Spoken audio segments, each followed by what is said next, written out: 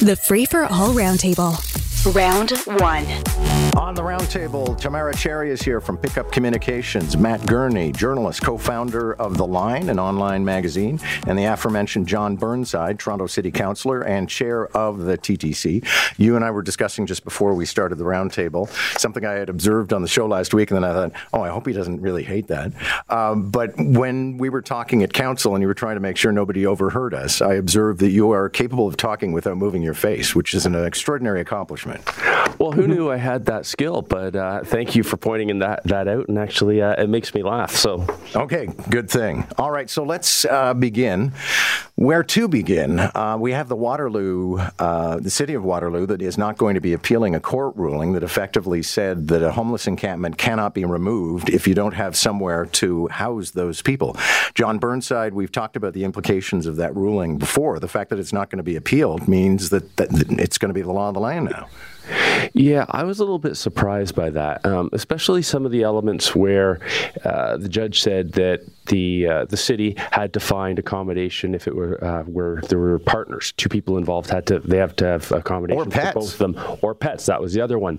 And the city, as you know, I was involved in encampments, and we did our best efforts to find that type of accommodation. We did a pretty good job, but to make that, as you say, the law of the land, that's very problematic, and I'm a little bit surprised by Waterloo's actions. Yeah, Tamara, we're not lawyers, but I have to think maybe another interested party can take this up as a matter of appeal, because it's got some pretty serious implications. I mean, who else would take it up other than the Waterloo Regional Council? I wasn't totally surprised to see that they weren't appealing this court ruling. Waterloo, I think actually we spoke about this on the air when the decision first came down, and I mentioned at the time that Waterloo Regional Council, I mean, they've been among the most thoughtful bodies in Canada when it comes to addressing the housing and homelessness crisis that's being faced right across the country. So it's interesting that they would go to court and then not fight this. But you know what? The judge said there's not adequate housing available, and they said, okay, so we're going to invest $163 million in housing and homelessness, leading to increased shelter capacity and other supports. And I think that is what needs to be done. We need more housing. We need more supports that have, wraparound supports around this housing. And I think Waterloo understands that, and they needed this kick in the butt to make it happen. Okay, but Matt Gurney, this extends beyond Waterloo having to adjust its policies. This, by necessity, will apply to every single city in Canada. Yeah, and I understand it's bad optics to appeal these things. Like, I get it. Like, we're none of us on this panel right now were born yesterday. We all know the political dimensions of this. You appeal this, and then you're suddenly being attacked by your political opponents and advocacy groups for, fighting the homeless in court and things like that. Like, we all understand why that's bad optics. But in our system of government, this is how we thrash issues out. We can do it legislatively, or we can do it through the courts, and there's a proper role for both here. I don't see that appealing this is a blow to the homeless. I think it's about defining the exact limits of the law, and I think that's important here. And I think I broadly agree with Tamara's point here about like what we actually have to be doing to figure out this problem here. And I think Toronto should get the let out and start doing more about this, because I think with this ruling, we're going to see a lot of our parks being converted into living quarters here. But I do think, even though I think we all kind of would probably broadly agree with where we need to be going, it's still useful to thrash it out in court and come up with a precise legal framework that everyone has to play by. Okay, so let's turn to a couple of national political controversies. One would be that 3 conservative MPs met with a controversial right-wing German politician. Then, when there was some degree of outrage, they denied knowing who she was, which is nonsense. Then Pierre Poilievre, rather than embracing all of this and saying, knock yourselves out, fill your boots, be free, he called the woman vile and said that they had made a terrible mistake. So, Matt Gurney, moving forward, this is just one of those things you can always point to if you want to create scares about conservatives and being too conservative. Then you can point to stupidity like this weekend. Yeah, no, and look, I mean, who would have guessed it? Cranks in the Conservative caucus. This has been a problem that every conservative leader has to deal with, and some of them have done a better job than others at dealing with it. The only thing I actually found particularly interesting about this, and I know I'm supposed to be all outraged about the meeting itself. Guys, I just don't have the emotional energy left to be excited about certain Conservative MPs being idiots. I'm sorry, like I've played that card before.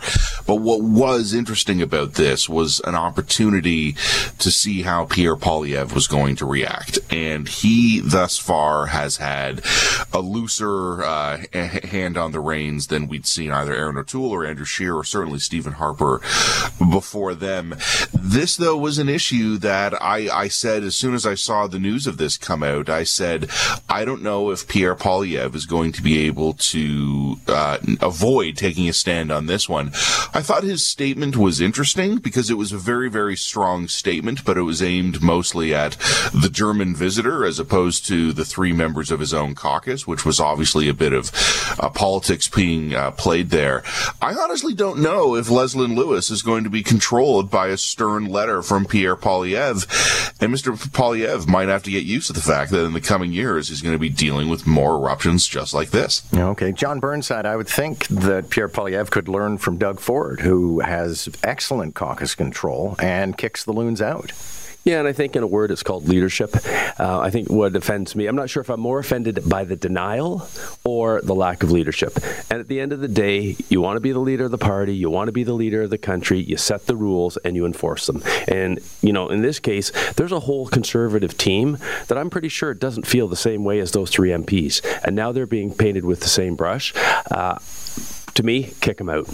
Okay, listen, Tamara, with your permission, I want to move to the other big controversy, and that's Justin Trudeau, who's ruling out a public inquiry into Chinese electoral, interference.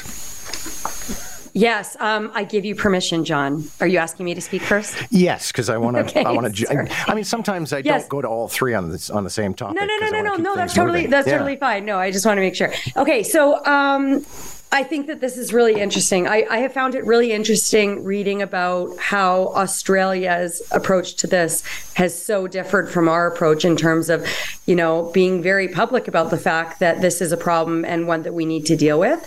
I do feel like Canada has allowed itself to be bullied or has sort of bowed down to China far more than we should, especially considering the human rights atrocities that China has inflicted upon their own citizens and our own citizens. So I think it's ridiculous that Justin Trudeau cannot just address this giant elephant in the room and be on with it. Because honestly, until he does, I can't help but think that we're going to continue getting these CSIS leaks to the Globe and Mail. And I would also encourage anybody who wants to read about this. I read a book last year called China Unbound by Toronto Star reporter Joanna Chu. And it very clearly paints how Chinese interference, the tentacles of China are reaching into Canada and how they use their, some university students here are co-opted and politicians and the very real threat that this poses to our democracy. So I just wish that our government would finally, pipe up and say, yes, this is a problem, that these are very disturbing allegations and we need to address them. And Matt Gurney, about an hour ago, Thomas Mulcair, former leader of the federal NDP, was on with us. He said Justin Trudeau can drag his feet all he wants, but there is going to have to be an inquiry. I didn't hear those comments, but that's exactly how I feel about this as well. I think this fits a bit of a broader pattern that I've been talking about. I've been writing about this a lot. I've been talking about this a lot since actually June of last year, but increasingly since December. The Liberals, to me, and this is not a prediction about the outcome of the next election, because God only knows what will happen between now and then, but the Liberals, to me, right now, don't seem well. And what I mean by that is that they're not making rational political decisions. I can disagree with the Liberals till the cows come home. Most of the time, they make good political decisions that I can look at and go, well, I disagree with that as policy, but I understand what they're doing there. The last few months, increasingly, I think these guys have been exhausted. I think they've been punch drunk, and I think they've been lost in their own echo chambers. This weekend, we saw people who are very friendly to the Liberals taking to Twitter or other public platforms to come out and go, guys, what you're trying here isn't working. I've been saying it last week. It's easy for the Liberals to ignore me. They don't think I like them very much. When Jerry Butts, who is the former principal secretary for the Prime Minister, comes out and goes, guys, this isn't going to work for you. I would hope they would listen for that, but I don't know. The last last few months, they haven't been in a listening mood, have they? Yeah. Jerry Butt's the guy who, let's not forget, threw himself under the bus to save Justin Trudeau not too long ago. John Burnside, I can't have a city councillor here without bringing up Rosie DeMano's column in the Toronto Star. I think it's a little overboiled or whatever, but I like the point she's making because I've made this point about our city in the past. I find that we take things that work and we try to undo them. We demolish buildings that we should keep. We take a park that is perfect, something like Hanlon's Point, and all of a sudden you're talking about a concert venue. So effectively, she used the Osgood Hall trees as a totem for the idea that Toronto bungs everything up. Yeah, I wouldn't have used the Osgood Hall trees. I think that's somewhat of a different issue, but I don't disagree with what she's saying. I mean, the whole idea when we talk about heritage, just keeping the facade of a building, I just don't really see that as keeping heritage. But we do have to sort of make a difference, delineate the difference between the Wheat Sheaf Tavern that she mentions and Osgood Hall itself, right? And I think Toronto has just kind of lumped everything together. We keep facades, we tear everything else down, and then we're left with nothing. Yeah, Matt Gurney, not everything old must be preserved, but I think this attitude in Toronto of let's pretty well demolish everything and start all over again is ignoring the fact that this city has a rich history. It had a rich history. I think we've paved over most of it by now. This is, you spend any time in Montreal, Boston, New York, and I mean, New York made a name for itself for decades as being the city that literally bulldozed everything. But it had so much sheer mass of history, they weren't able to work their way through all of it. We never did. Like, Toronto's role as a big city is something we're just kind of stepping into now. Historically, yeah, we were a big enough harbor city, right? We were a commercial hub, but we have not been the city of scale that we are now. We had very limited history to begin with, and there's not going to be much left of it in a few years. And honestly, Tamara, I know you're not living here anymore, but, for example, yesterday I'm on my way out and I passed by the headquarters for Toronto Public Housing, and it's got one of those blue and white demolition things on the front of it. And almost every building has one of those posters on it now. I mean, I'm surprised. I wonder actually if it's being demolished to create a cannabis shop, because I don't live in Toronto, but every time I go there, which is quite often, it seems like a new one has continued to pop up.